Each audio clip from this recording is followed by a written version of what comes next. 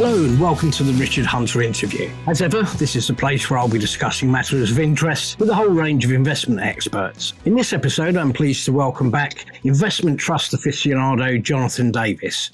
Jonathan began his career as a financial journalist at The Times, The Economist, Sunday Telegraph and The Independent before qualifying as a professional investor and market strategist. He's the author of several books on stock market investment, as well as being editor of the annually published Investment Trust Handbook, and is also host of the Moneymakers Weekly Investment Trust podcast. Firstly, a very warm welcome to you, Jonathan, and thank you for sparing us some of your time. So the relevance of this question will become apparent as we move through the chat today, but perhaps we could begin with a reminder of the main differences between closed and open-ended investments. Indeed. So the main difference is that investment trusts, or investment companies as they're also known, they are listed like an ordinary share. You can buy and sell them in the stock market. They have a board of directors like an ordinary company, and their share price, the amount of money you get for buying and selling them, is determined by the market, and so it can be above or below their net asset value. Open-ended funds, or unit trusts, or OEICs, or any of those types of fund, it's slightly different. They're not listed on the stock exchange. They are mostly issued by individual fund management companies, though they have an administrator as well. And basically, the price you get for buying and selling is the net asset value on the day. So in other words, you can always get your money back at the value of the fund, give or take a small spread. Whereas with investment trust, you are reliant on what the market values them at that particular moment in time. And some investment houses choose to run both. They do, because they're two different markets in a way. The kind of people who invest in investment trusts are slightly different in their makeup from open-ended funds. And it can be an advantage to offer investors both types, because they both have their strengths and weaknesses. And there are certain times when one particular structure will do better than the other. But over the longer term, those of us who like investment trusts prefer to stick with them. But in difficult markets like the ones at the moment, there are occasions when open-ended will do better. Indeed, and you previously described investment trust as the connoisseur's choice. Was that partly due to the relative stability of dividend payments, which became very evident during the pandemic, for example? Well, that's part of it. That's certainly one of the stronger reasons for wanting to invest in an investment trust, particularly in the equity sector, if you're buying a stock market fund. And the reason for that is because, as you correctly say, investment trusts, unlike open-ended funds, have the ability to hold back some of their income every year. Instead of paying it out directly as a dividend, they can put it into what's called reserves, and then they can then use that to smooth out their dividend payments through difficult market times. That's certainly one of the main advantages why connoisseurs like them. There are others. For example, we believe they have superior corporate governance, and that can be important in certain cases. Reference Woodford or something like that. And there are a number of other reasons they're attractive. They tend to be slightly cheaper as well. But and they also have a wider range of asset classes you can invest in. So they give you more choice as well as giving you some of those structural advantages I mentioned. Now, we last spoke at or around the height of the pandemic market turmoil in April 2020. At that time, we were discussing how strongly technology trusts and funds were performing. What subsequently happened to them? Well, it's been a real roller coaster ride in a number of sectors, not just technology, but some of other sectors as well, like biotech and private equity, growth capital, those sort of things.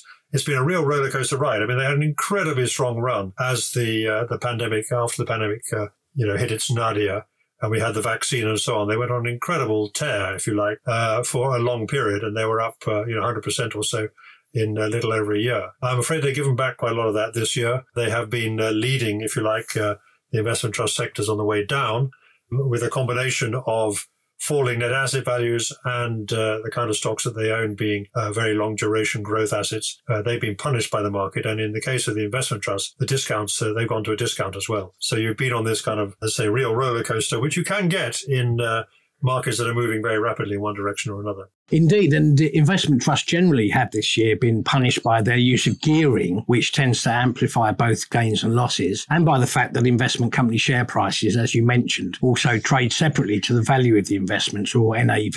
Even so, over 3 years, their performance is equal to funds, and over 5 or 10 years, generally better. Why do you think that might be the case, Jonathan? Well, I think it's some of the reasons that I mentioned already. I mean, I think if you look at the data over time, if you compare a closed-ended fund and an open-ended fund that's doing roughly the same thing, or even managed by the same team, you will find that over time, the investment trust company will do slightly better. And that is a combination of, I think, better corporate governance. I would say the directors of the investment trust have to be on the ball a lot more than those who are managing open-ended funds. And also the other factor being that, fund managers who run investment trusts don't have to sell shares whenever the price goes down or when anybody wants their money back. That's not how it works. Where in an open-ended fund, if you're the fund manager and one of your investors wants to leave because the markets are bad, they have to sell something, even if they don't think it's a good time to sell that thing. So those factors all contribute. And I think we've seen that plus the gearing, which, as you say, does amplify the price movements in investment trusts. As I've said, they can go from a premium to a discount and back again. So you get more volatility, essentially. Yes, and of course, just underlining that point, we had an issue a couple of years back in property, of course, where the underlying assets weren't able to be sold very quickly. And that, again, highlighted a fairly major difference between the two. Indeed. And of course, they're now thinking about changing the rules for open-ended property funds for that very reason, because you just can't get your money back all the time when you want it. And I think it's generally an advantage that, the other big thing that's happened in the investment trust sector over the last 10, 15 years since the global financial crisis is we have seen the emergence of a new class of investment funds, which are specialist property funds being among them, where they can take advantage of the fact they don't have to buy and sell just because people want their money back. And in anything that is vaguely illiquid, in other words, can't be bought or sold very easily. So if we're looking at things like renewable energy or care homes or things like that, which you can now buy investment trusts that specialize in those areas, they are relatively illiquid assets and can't be bought and sold cheaply. But investment trusts can do a much better job by offering you that choice in a way that open-ended funds cannot do. And finally, Jonathan, what's your current view on prospects for markets generally? Do you think we're near a bear market?